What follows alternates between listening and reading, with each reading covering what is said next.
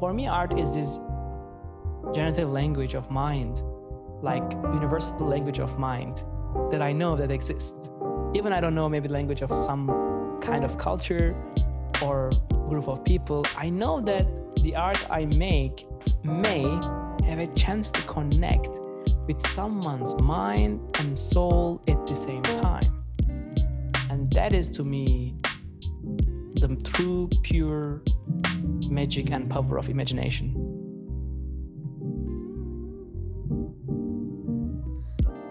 The following is a conversation with Rafiq Anadol.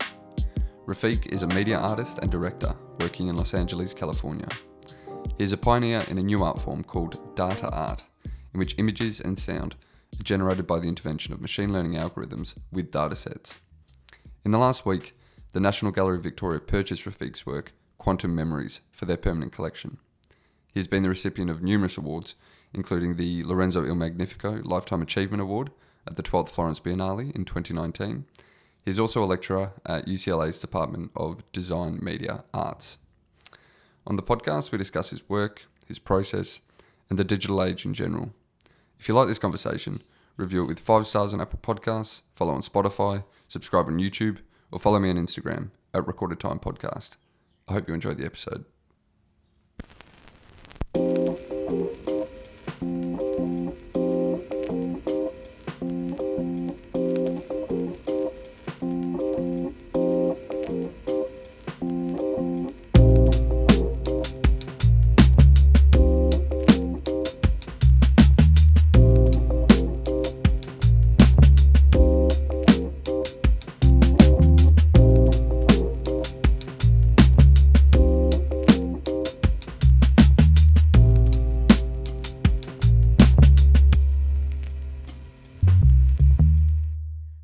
For me, algorithms, data, or specifically machine intelligence is a very natural part of our near future. I mean, it's already our now. Like currently, the tools we are using, the machines we are using, the systems, the softwares, the social media. Like we are constantly surrounded by, machine decisions in our life. We generate our own data. We witness data in different formats, and data is all around us. So I never actually imagine life or near future without all these elements. But also from the art perspective, I couldn't also imagine myself not speculating and missing this invisible world around us. I think that was the very first impression, 2011, when I make my first data sculpture. It was just that feeling, like making invisible visible. And it's almost, in a sense, like you're not creating an artwork with the kind of personal biases that you would see with another type of artwork, but rather you're giving lenses to your audience so that they can see the digital world. Exactly. It's a kind of like, some people is calling it portal, some people calling it as a kind of an alternative world around us that we just don't feel it, but just some see it, but we know it's there. And then sometimes I feel it's like a wind, right? Wind patterns. We know we don't see a wind, but we feel it, right? When it's just, a breeze or like a fast wind or like, a storm. And like we know that around us, the nature always in motion, the particles around us, the world around us, like molecules and proteins and like our cells and neurons. I mean, from the micro to micro, like I think the motion is always in our life. I feel like these algorithms and data context is always making that invisible visible. Do you specifically go for that sort of hallucinogenic aesthetic then? Because it's kind of tapping into that idea of an alternate dimension that we can't necessarily see all the time. Yeah. So I think that is a kind of a very interesting journey. I can maybe briefly explain about it. It was, so my journey with data started almost 10 years ago. And it was just 10 years ago, I was just dying to like really make the invisible visible. And then between 2011 to 2016, that 5 years, I worked with like wind data, social media, APIs from Twitter, Instagram, JSON files in different scales, Wi-Fi signals, Bluetooth signals, like things around us that we know that exist, but we don't see. And then 2016, something magical happened. and this is a very grateful moment in my, I think, journey. Google artist and mission intelligence team was doing an incredible actually auction in San Francisco. And they were auctioning the very first AI art to give back to the community, a nonprofit organization in San Francisco. And I was very lucky because 2014 November, we were able to get our first physical three-dimensional data sculpture in the center of 350 Mission, a building lobby, a beautiful large screen, a media wall embedded into architecture, and a three-dimensional corner turned.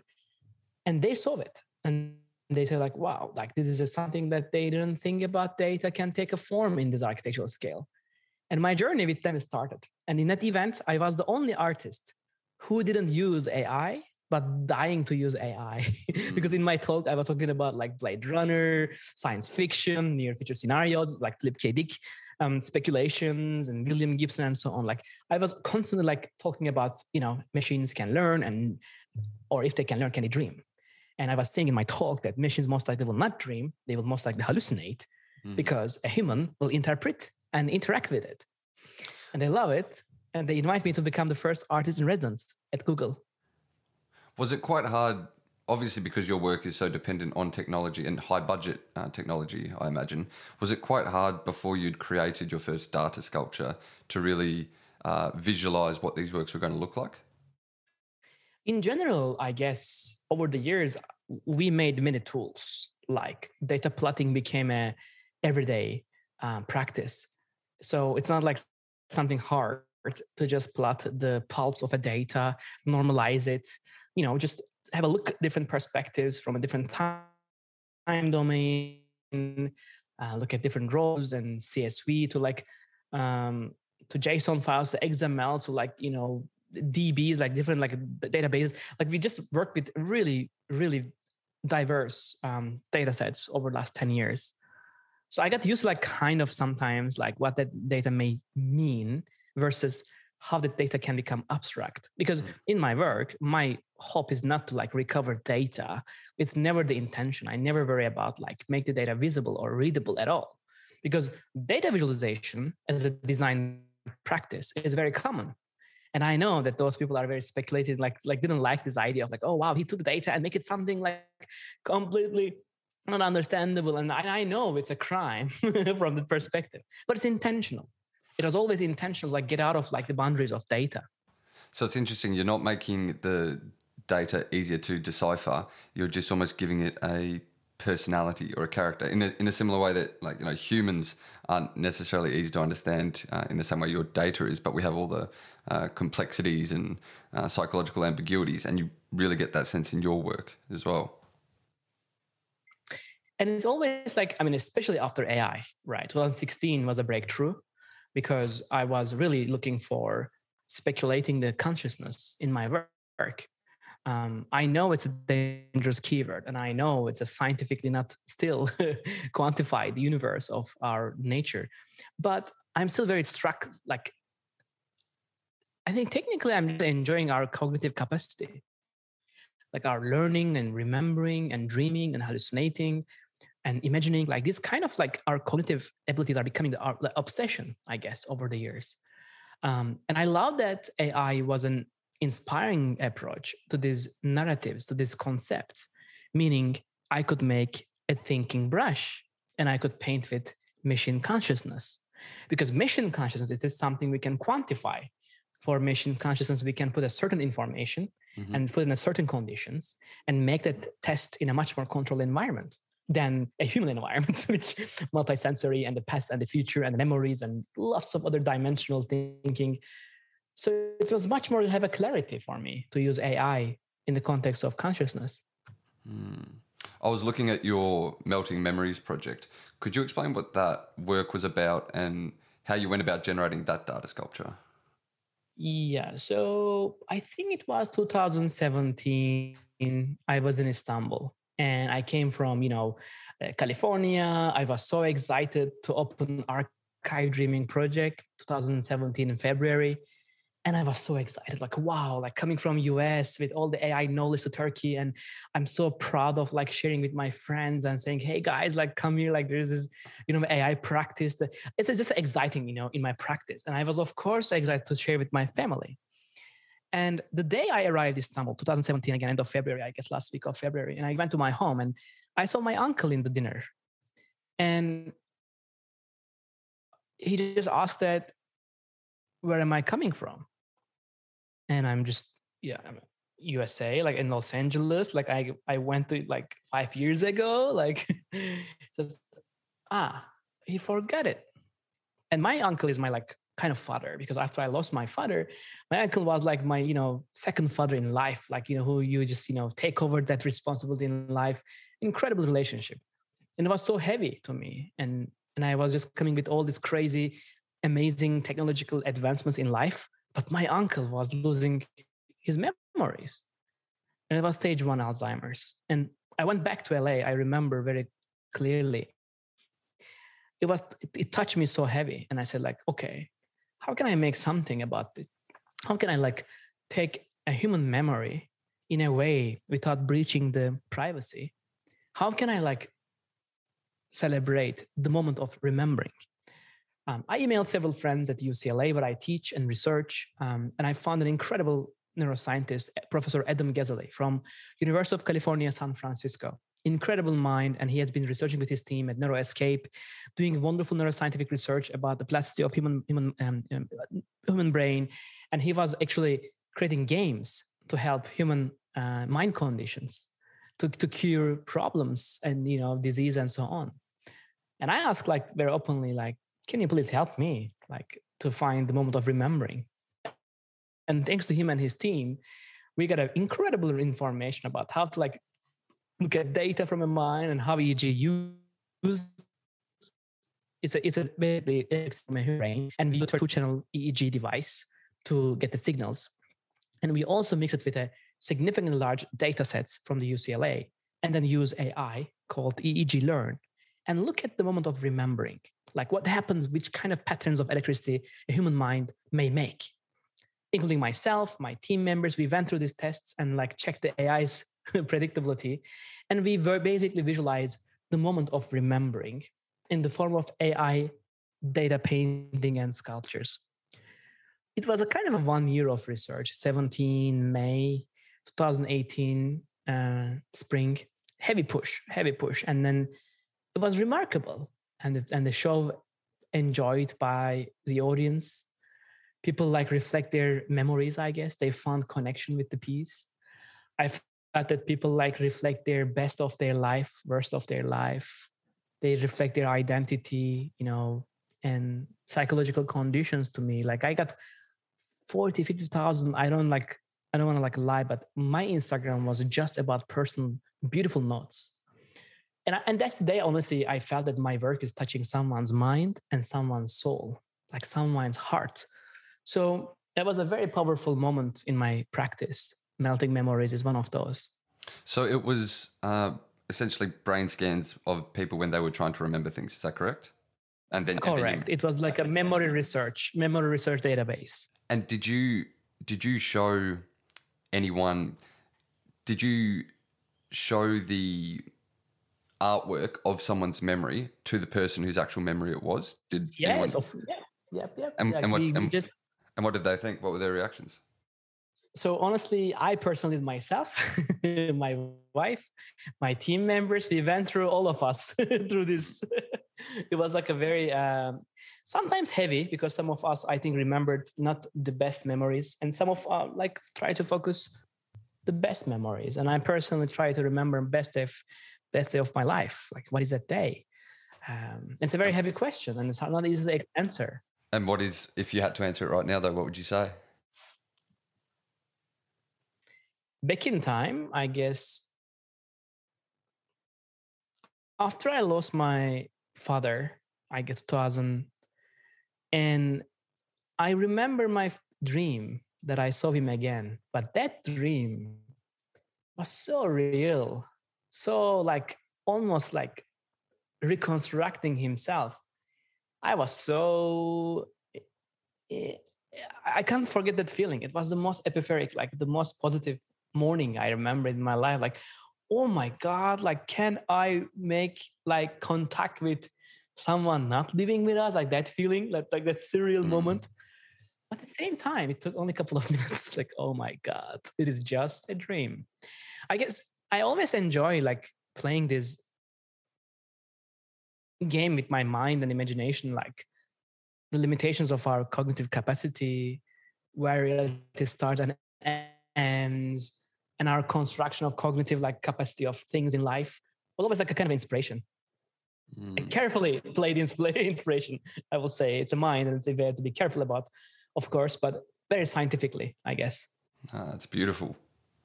To what extent is the aesthetic of your artwork dependent on your intervention with the data? I mean, what kind of rules and controls do you put in place to prompt the data to generate something visual? Great question.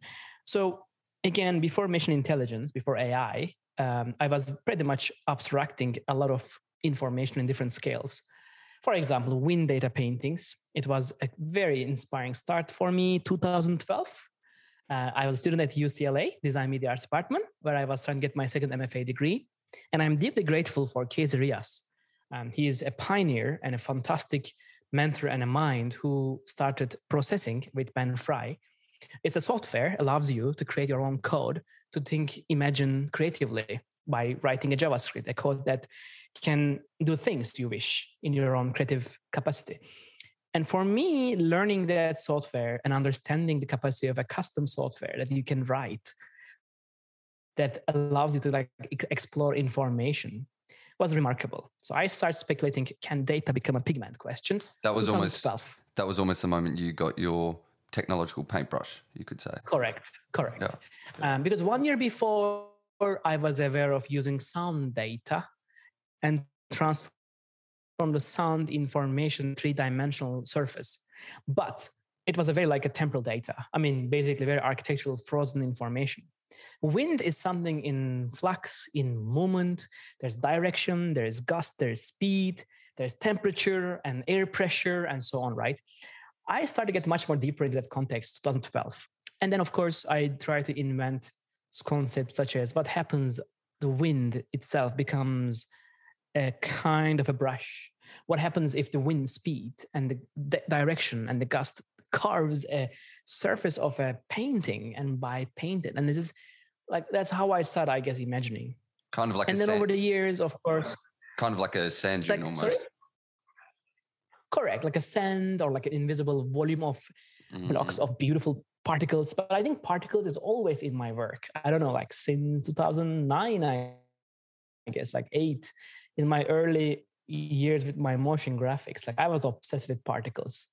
And since I learned about creative coding and visual programming languages, like the first go-to is like, particles to reconstruct something and meaning. And the second algorithm I'm inspired is fluid dynamics. I'm in love with water. I am in love with like motion in life. And I love like this viscosity of things in life and how dynamics inside fluids are inspiring. And we are made of water at the end, right, as humans. And I think I found water very poetic in life in general, in the ocean, the sea and the lake, or anything like in rivers. Like I am enjoying water in life in general. So that's why I found it very poetic to use fluid dynamics for more than 10 years in my work. And lastly, noise algorithms. I believe noise algorithms are one of the most inspiring machine randomness and brings machine decisions to surface. Specifically Ken Perlin's Perlin noise. I think it was 2011 when I, remember his code, like a 46 line of code that allows me and many of people to reconstruct mountains, the sea surface, the clouds, and like landscapes. It was just for me very godly. But the question was, of course, 2011 and 12, how I can reconstruct a mountain or a mountain or a surface of a sea by using data. Like, can I transform data into those landscapes? Can data become those spaces? Was a very early experiments, I can say. And lastly, of course, AI. AI means massive decisions. specifically generative adversarial networks, GAN algorithms, invented by Ian Goodfellow. Again, thanks to Mike Tyka from Google AMI and my mentor. He was a fantastic mind who led the way, 2016. And I started using machine hallucinations, which is allowing machine to learn from big data of images, most likely, and transform them into a dream state or hallucination state. That's not real, but looks like real. I love that state of ambiguity from the machine's mind. Are you trying to find the sweet spot, though, between your intervention with the data and letting the data speak for itself, so to speak? I mean, is there a point at which you say to interfere with this data would make it less an objective observation of the digital world and more the creation of a human? It's a great question, but I think it's a pure collaboration. I mean, I cannot say the other way because, I mean, very openly saying, like when I train an AI neural network in some capacity, and when I try to like understand what it learned and what can it reconstruct, it's a moment of like collaboration. And I think many artists working with AI, like Mario Klingemann, Memo Akten, Helena Cern, and many fantastic artists who is exploring this similar space, I think we are in a like very similar path. Like there's this machine generating this beauty or potential beauty, and it's just in this unknown journey in the mind of a machine in latent space. By the way, latent space is an incredible concept of mathematical space. When machine learns this information, it stores in a space called latent space, which is a manifold n-dimensional environment that is very abstract. It's almost like a limbo. Exactly. We cannot see it, but we know it's there, and we can plot it, and we can, go there by certain tools. So that's why, for example, almost 4 years ago, we started writing an algorithm to just show us the latent space, and put a camera in the mind of a machine. It's fascinating. It's kind of like, if I had to describe your work to someone, I'd say you're almost like it's almost like you're the pollen to the plant of technology. You're kind of activating technology so that it can sort of spread its wings, if that makes sense. Yeah. Fascinating. There's also in general, my really... Yeah, sorry, you go on. I think it's just really, there's this very interesting feeling I remember from a childhood. Like when I go somewhere in the nature or somewhere on earth, that you are very far away from others' friends and say like, hey, come here, I found something, like that feeling that finding something new and fresh and then bringing people there. That's kind of a feeling. I mean, I'm seeing this pattern a lot with friends and colleagues who have been like practicing with AI. The early practitioners, not like later, but there's this common trend like there, like it's just a mindful trend. Hey, come here, like we find something. Do you want to like feel it and see it? And there's also a real sense of truth in your work. And I know that sounds cliche, but because you're using data points and information, your work doesn't really have the personal biases that a typical artwork would carry. And it's almost like you're not, as I said before, you're not making up an image, but rather you're sort of changing the way we view objective truths. I think this is coming from a very urgent expectation from myself, meaning I want to make art for anyone, any age, any background in the world. And I know this is a very pretty intense idea, right? It's just kind of inventing any language like mathematics or aesthetics. And I feel like aesthetics is one of those language can, unite us, connect us. And because I was like into this, of course, there are incredible artists who have been practicing with activism, bringing very heavy and very powerful messages through like politic views and very powerful works about, certain activism again, which I admire and respect. But I feel like the world is already full of negativity. The world is, and the people have already going through some very, very heavy things in life. Why am I bringing another like a negative to here? Why am I just bringing another like a bad things or like a negative feeling? In fact, why am I not bringing beauty and positivity, inspiration, and looking forward? And I found myself always like much more functional and purposeful and impactful if I practice in that utopic world, positive world. And I think that's a feeling that I feel very connected. Yeah, I feel the exact same way. I mean, I just sort of feel that, I mean, political work has its place, obviously, but I feel that when you sort of align with your work with a political idea, that's all it can ever represent. And it can't transcend those ideas. And it's sort of the greatest artists, I think, their work is apolitical, but yet it still speaks to something so deep and meaningful to the human condition. Did you know that the internet has a physical weight to it? Physical weight? Yeah. How do we measure it? Well, because the electrons in data obviously carry weight, however slight. And apparently if you added all the data of the internet together, then it would weigh as much as an egg. And I was quite startled when I read that, because I'd always thought of data and technology as something completely intangible, an illusion almost. Does that change the way you view data? No, I mean, I'm just really trying to be sure that, like, I hope every single day we can touch our own memories and dreams. Like that's a dream I'm going for. Like, and that's why, and assuming it's a form of like data, it's a form of art that like really resonates with me, like touching a memory and dream. I hope one day will be that weight, that materialization of that moment. But I just found that so startling, because I'd always thought of it as, this ephemeral thing that, is always an illusion. But then to think that, I mean, you'd be creating more, you'd be contributing to the weight of the internet more than almost anyone else in the world, I would assume, except obviously like big tech. I mean, it's another like a very interesting take, because I found myself working one of the most inspiring people in the world, very openly saying like, I'm very grateful for my collaboration with these beautiful people. I think it's a privilege. I don't see many artists be able to do that. Like I was able to work with Google engineers who have been like paving the future of like AI, work with the people who are creating the quantum computer and the quantum computation with AI. I've worked with like people at Intel who have been pushing the like computation at a different level, NVIDIA friends who allows us to like push the AI like next level. I mean, without NVIDIA's true support on GPU computation, computer graphics, AI, we couldn't achieve this level of like practice. So I'm very grateful for these collaborations that allows us to go beyond what is available for humanity. I'd like to talk now about your work from the NGV Triennial, Quantum Memories, which we were talking offline about before. Could you describe that work for the listeners and explain how you went about creating it?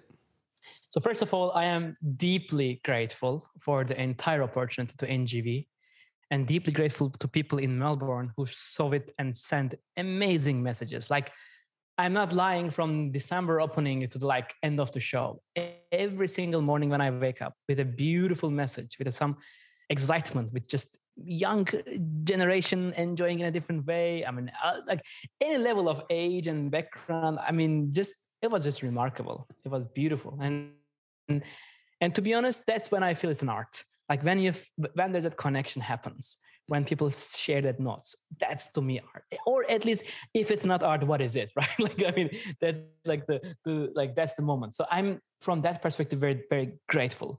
But of course, Triennial is a very important event for artists and designers. It's a remarkably important curatorial decisions.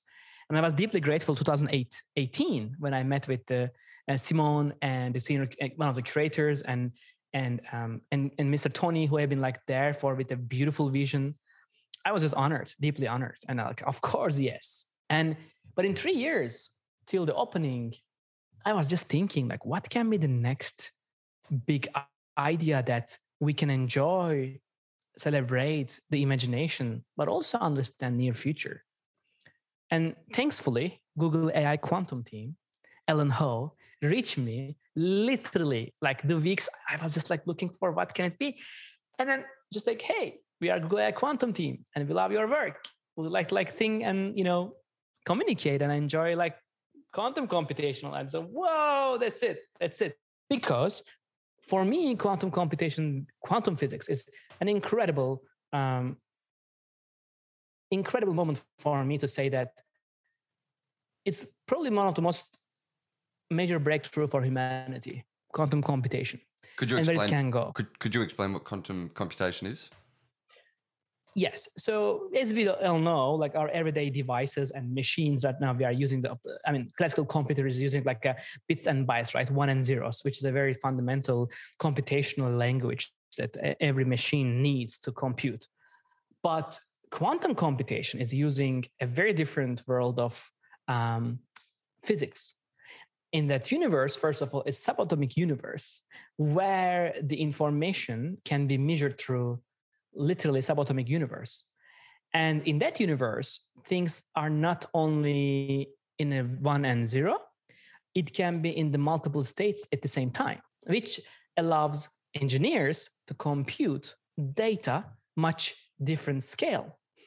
While Einstein and many genius people have been struggling to explain such a complex, superposition or in general, when quantum measurements happen, still there are things uncertain.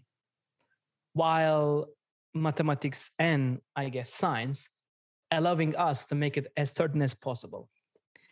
But for me, what was much inspiring is based on an incredible theory from Hugh Everett, a California-based early 60s. He said he coined a theory called many worlds interpretation.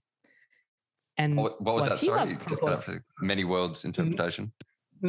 Exactly. In a very high level, in every single measurements of a quantum state may open an alternative dimension, may open a new dimension we cannot see, but perhaps it exists. While nobody, proved that works, but at the meantime, nobody say or nobody prove it doesn't work. So it's in this limbo that I found fascinating. But the question is, we always need machines, right? In life, we need glass, we need VR, we need microscope, we need telescope to see space, we need microscope to see ourselves, we need nuclear imagining to understand our body, our mind.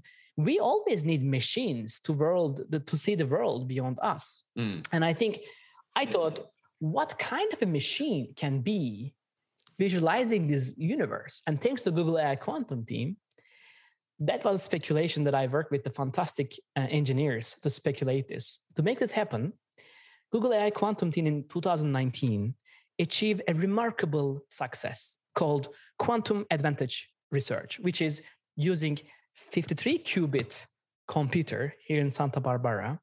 And they were able to compute a problem in minutes versus thousands of maybe days and years may happen in a classical computer. Wow. Which is called quantum supremacy, I guess, or advantage, to be careful on the word choosing. And the inspiring thing is like this happened in time and space in the world. And I said, like, can we take this data and use it for our AI to make alternative dimension visible? It was a pretty interesting idea. And it's like, well, okay, that's interesting. And I said, what happens if we use nature? Because the science is trying to understand nature, right? A very direct concept. And I love nature, more than ever.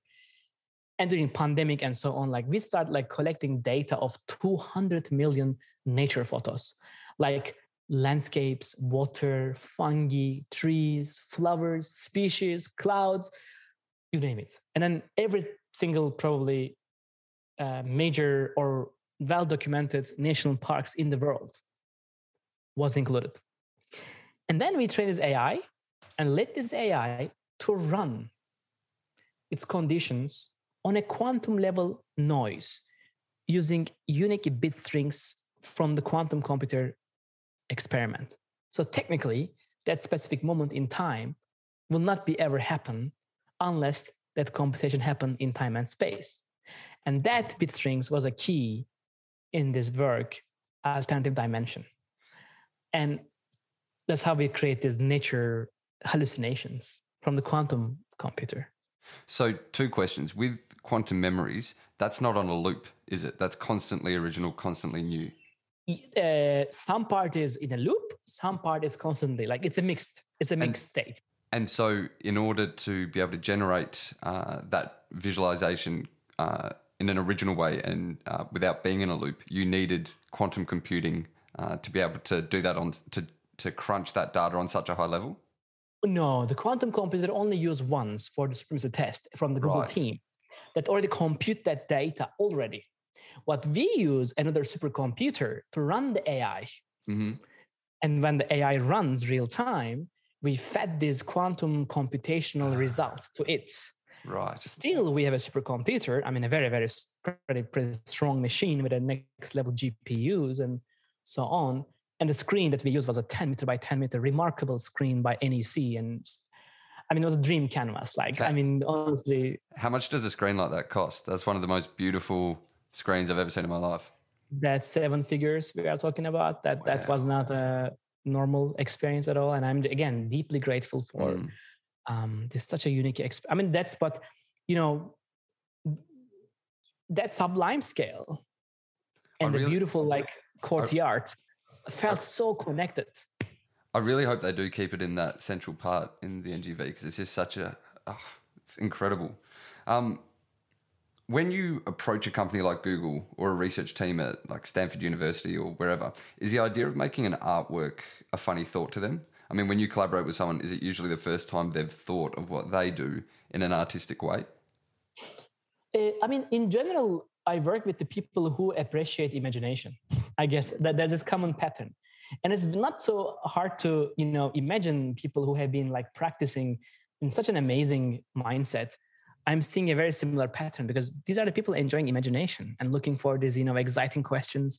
And by the way, sometimes science is very rigid and they have like a very concrete walls and rules and regulations. And sometimes it puts the scientists in a way that like they are in a, ultimate journey of like certain sharp clarity. Mm-hmm. And sometimes I feel like when an artist comes with these questions that maybe not fit to the nature of research, but it just opens up a new kind of a curiosity and it's a new dimension. That happened to me a lot. Like when I talk with these wonderful people that we are collaborating and just discuss these ideas, seeing their face in a very beautiful, positive way, and then like enjoying their like knowledge and experience and try to reflect back what they know. And these are beautiful moments in time. And that's one of the reasons that people are saying, like, who is your favorite artist? Like, I don't have a favorite artist. I have a favorite scientist. I have people that I admire because of their like, function and curiosity in life. I admire them more than artists. I'm sorry. Like, that's what it is. Because I've listened to interviews you've given before and, your inspirations, like you'll say you're inspired by Blade Runner or by this scientist or that scientist. And it's interesting because your work seems, it's probably the best compliment you can pay an artist, but your work seems the least derivative kind of artwork I've ever seen. I can't say, that looks like he's inspired by Manet or he was inspired by, Auerbach or someone. It's completely original. And I think the work's just absolutely incredible. Thank you so much. And honestly, my just desires find the poetry in those patterns and algorithms and like what is hidden there, like what you can bring it out on the surface and bring depth to surface. I noticed that after a certain amount of time in quantum memories, the algorithms that generate the image are displayed on the screen. And why is it important for you to show the process? Because that's something typically most artists avoid. It is my obsession. Like, since I understand the power of AI, since I learned that how important to share, because AI is a very powerful tool and AI is not something we can have a joke about it. AI is something I believe I'm in a very positive mood and I always like keep my positivity and hope. And I believe humanity will be the smart move and will always keep the integrity, ethics beyond, monetization of certain things. But in the meantime, AI means our privacy and free will is on stake. Mm-hmm. So I felt my responsibility to explain which algorithm we use, how we use, which data we use. I'm very open in my process. And I think by the way, I have many copycats. Like I have a really, really copycat does exactly what I do in a couple of months. And I mean, it's okay. Like I'm seeing these people and, I'm not the gatekeeper of any idea, but this creates those problems because you share so much. And then maybe the technique of the artwork is now exposed to everyone. And it's okay. I think it's the idea. It's the idea of like freshness comes from something else, not like mimicking a technique. So I feel like the process is incredibly important to share. and sometimes I understand, like some art critic says, oh, like I now know everything about it. It's not anymore art. It's just this another like a screensaver or like, I mean, I understand this reflection, but I think it's too old school. I'm sorry. It's like a dinosaur, memories. And then it's just the opposite. It's the opposite. The art is changing. It's Renaissance. It's completely deconstructing the old world and we're reconstructing a new world. And I don't believe the old biased like context and discourse works anymore. That's absolutely fascinating. So you see the technology that you're using as being a part of this bigger story of the sort of technological innovation and AI, which obviously it is. But I love that the reason you're about transparency isn't just because, it's not about this sort of pretentious mysticism about your technique, which so many artists are into, but you actually think it's an important cultural thing to assert that we need to be transparent about how AI works. And in order for us to have a optimistic outlook on the technological age, we need to completely understand how it works. Is that correct? Absolutely. And this is one of the reasons I'm feeling like honestly opening that gates of knowledge and experience is where I found the open and honest connection with my audience. I would not feel honest and connected when I'm hiding all the techniques behind it or the name of an algorithm or why and how I do it. Like I share so much. And I mean, sometimes honestly, like my team's like, wow, like you share all these things. Like, and then yes, I mean, it's not for a gatekeeping. It's about like push the humanity's next journey and in a way that we can be a part of it or not. I mean, if someone doesn't have a moral, they will do the same thing. It's okay. It's their moral, it's their ethics, it's their value system. It's not us. We find the other idea new and we just go somewhere else. It's easy. So I find that incredible. So my concern. You're the least egotistical artist I've ever met. I mean, I don't know how else we can move somewhere new. Why did you remove humans from the photos that you sourced for Quantum Memories? For respectfully, I found that, at least in my practice, I'm very focusing on collective memories in general. I'm trying my very best to not to touch any personal moment in life. And it's pretty clear that if you look at the history of photography, the human point of view, of course, this is a moment in life is very personal. But if you are recording a building in New York, or like if AI is learning from someone's point of view of a building in multiple seasons and time and, different, condition of light, when AI learns that, it's not anymore someone's memory, it's a collective memory. So I'm trying to create that collective memory. Like, how can we look at the same context and perspective of life from multiple views and reconstruct them with AI? And how can we find those collective memories, like space, nature, and time is my practice focus. You were almost trying to create then internet as nature. And because I almost see the internet as the new sort of wild or, nature that we can sort of dip into and dip out of on a daily basis or minute by minute basis. I know that you're a fan of Blade Runner, as we said before, and I wonder whether the blackout that takes place between Blade Runner 1 and 2 made you a bit nervous about your own work being lost in a global power outage. So I feel like any Blade Runner nerd friends are very itchy about the of course, the 2049. Mm-hmm. But maybe I miss so much that I appreciate so much. Like, I don't have that critical eye that finds all the like logical problems or like emotional problems. I felt connected. I felt good about it. Maybe I'm living in Los Angeles, by the way, because of the movie. Very openly saying. It was 2000. I don't know. It was 2012 when I moved to LA 9 years ago, and I just couldn't forget that feeling in my 8 years old when I watched the movie. And I'm still feeling that feeling. Like I have still the same feeling, like seeing that near future flying car next to a beautiful facade. I mean, that vision is incredibly powerful. And they kept that power. But dystopian at the same time. It is dystopian, but I mean, still there's a hope in the second one, especially I can say the emotions are incredible. I mean, the idea of like, what can a machine do with someone else's memories is just an incredible question to me. And especially when to a sentient machine talking like saying that it's not your memories, it's someone else's memories. It's an incredible dialogue. It's a very powerful moment. And also like reproduction of like an AI and like, emotional expectation from each other. I mean, these are like a very remarkable theories of near future. But I'm also like very, I guess, feeling that when I watch these movies, it feels like remembering the future. It's like, very nostalgia, like a future nostalgia is happening in my mind.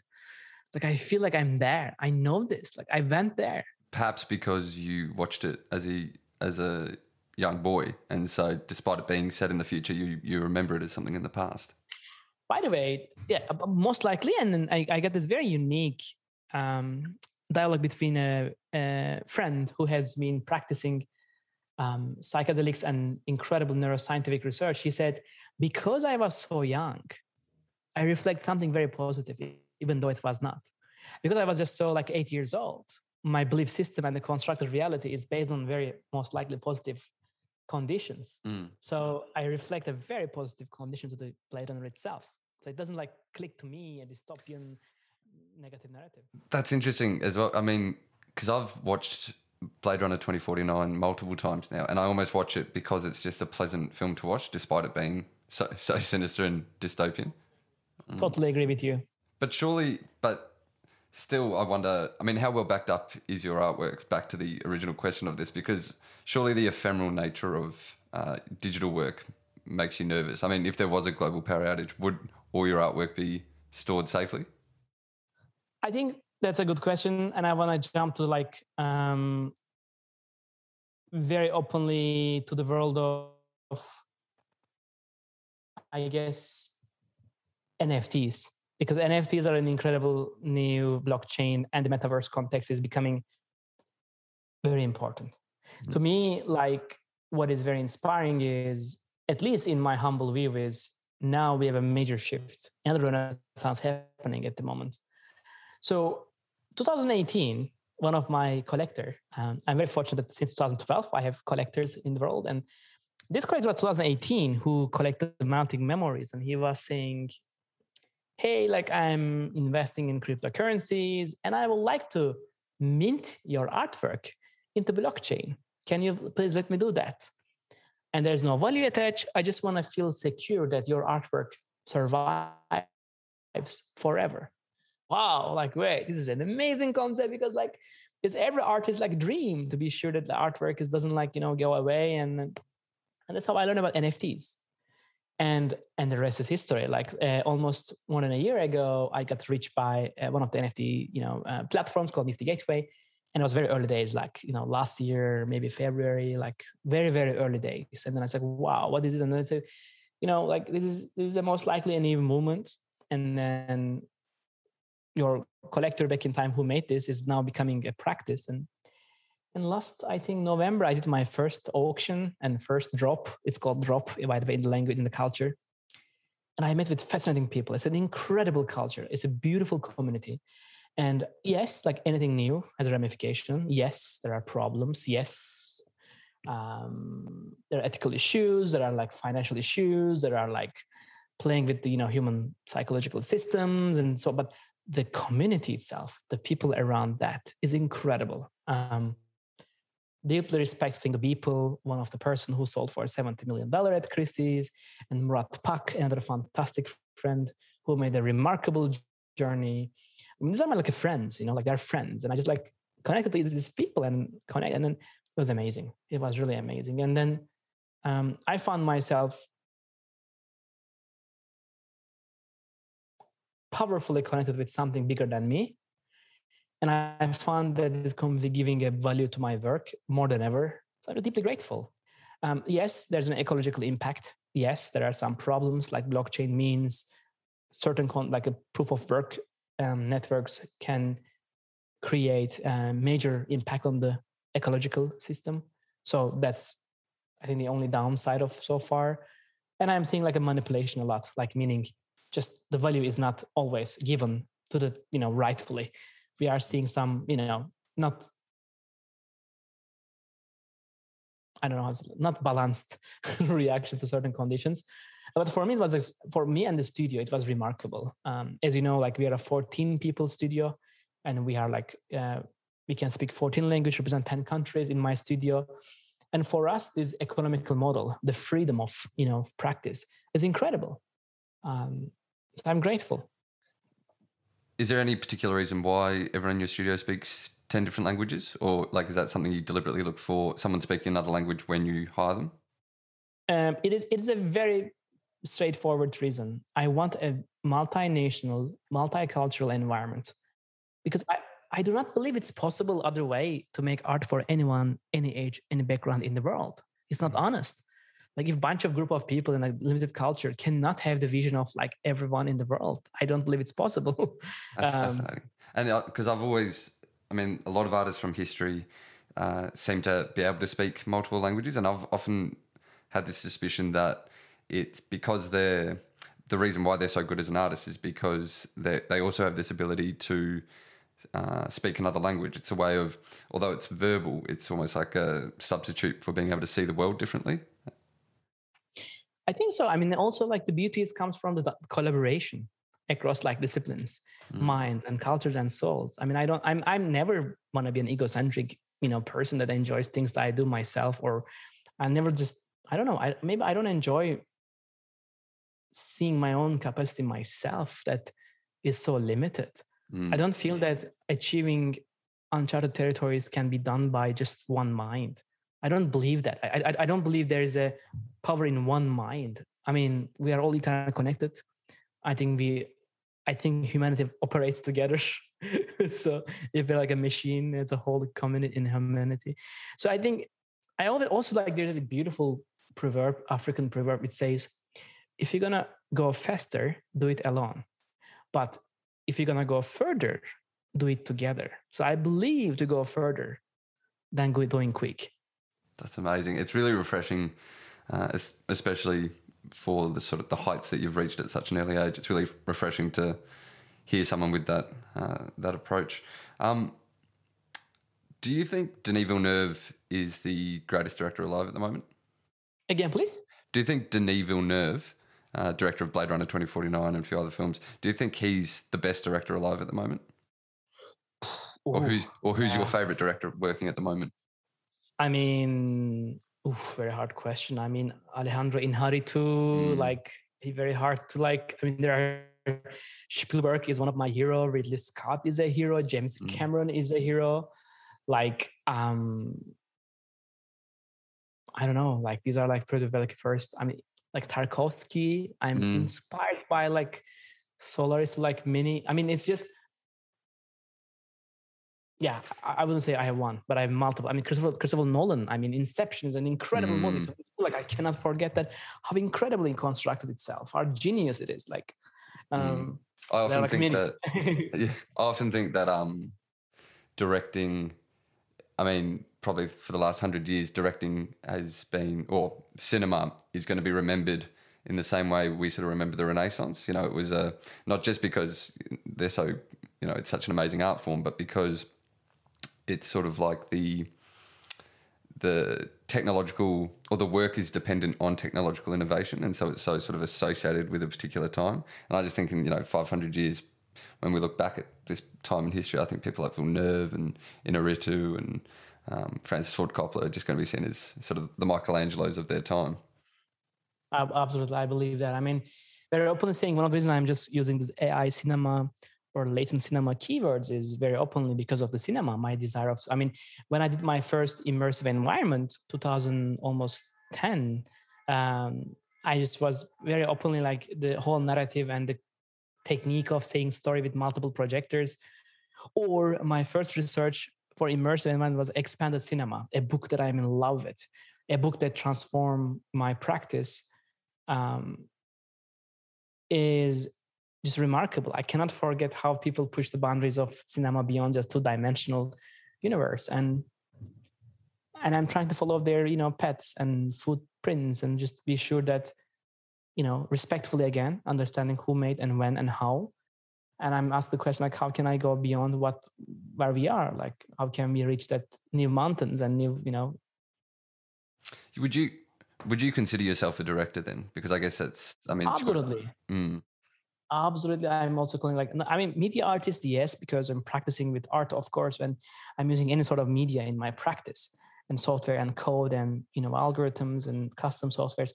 But directing is a much sometimes accurate because I'm working across disciplines like music, architecture, literature, AI, neuroscience, and material logistics and so on, computer graphics. So it's kind of like a directing a whole beautiful, like orchestrating like an incredible minds together to imagine and go somewhere together. It's so not different for directing a movie sometimes, and it's as simple as you have an outcome and narrative to tell and experience to design that feels real but is not real. Especially in a logistical sense, I imagine your work would be very much like a director's.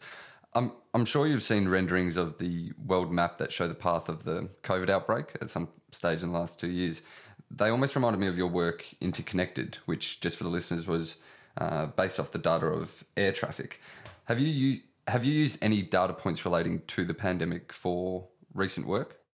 Yes, last year, unfortunately, when the pandemic became more realistically problem for humanity, we got an incredible call from a Georgia Tech professor, and it was for Atlantic, and he basically commissioned us to speculate COVID memorial, and we designed a COVID data sculpture as a memorial, data memorial basically. It was just a very powerful moment, and I just thought that such a horrible idea to turn human into a point, like how it was so sad that right now when we look at the public data, we are just a point on a geolocation. I felt like very heavily hit. One night I was waiting, the algorithm was plotting, like all these points were someone we lost. It was heavy. It was very heavy. You were trying to turn deaths from a statistic into a tragedy. Oh, I was so heavy. Yeah. Yeah. I am not connected with that project, to be honest, because of the mentally, I felt very much shockingly not enjoyed at all. Like, I don't want to think about how to represent a human with a point, a line, and aesthetics. I felt like myself like, no, that's. But at the meantime, that's a reality. Like, it was very hard to fight with that feeling. It's interesting how sort of desensitized to the pandemic we've become. Because, I mean, if you'd said at the start of 2020, before the pandemic sort of really, became what it did, you would have said, if 4 million people were going to die in the next 2 years, you'd think that would be, psychologically world-changing event that, would scar everyone. And I just feel because it sort of almost happened so gradually or something, it's lost its tragic flavour. But talking about... Sorry, go on. I mean, like literally when we look at the total deaths, like we lost 4.6 million people as if right now we are recording this talk. I mean, plotting more than 1 million people's lost in a human, in a global map. I don't know who can, I don't know. I don't know how to justify this moment to myself to make aesthetically. I don't know. It was very heavy. Sorry. No, don't apologize.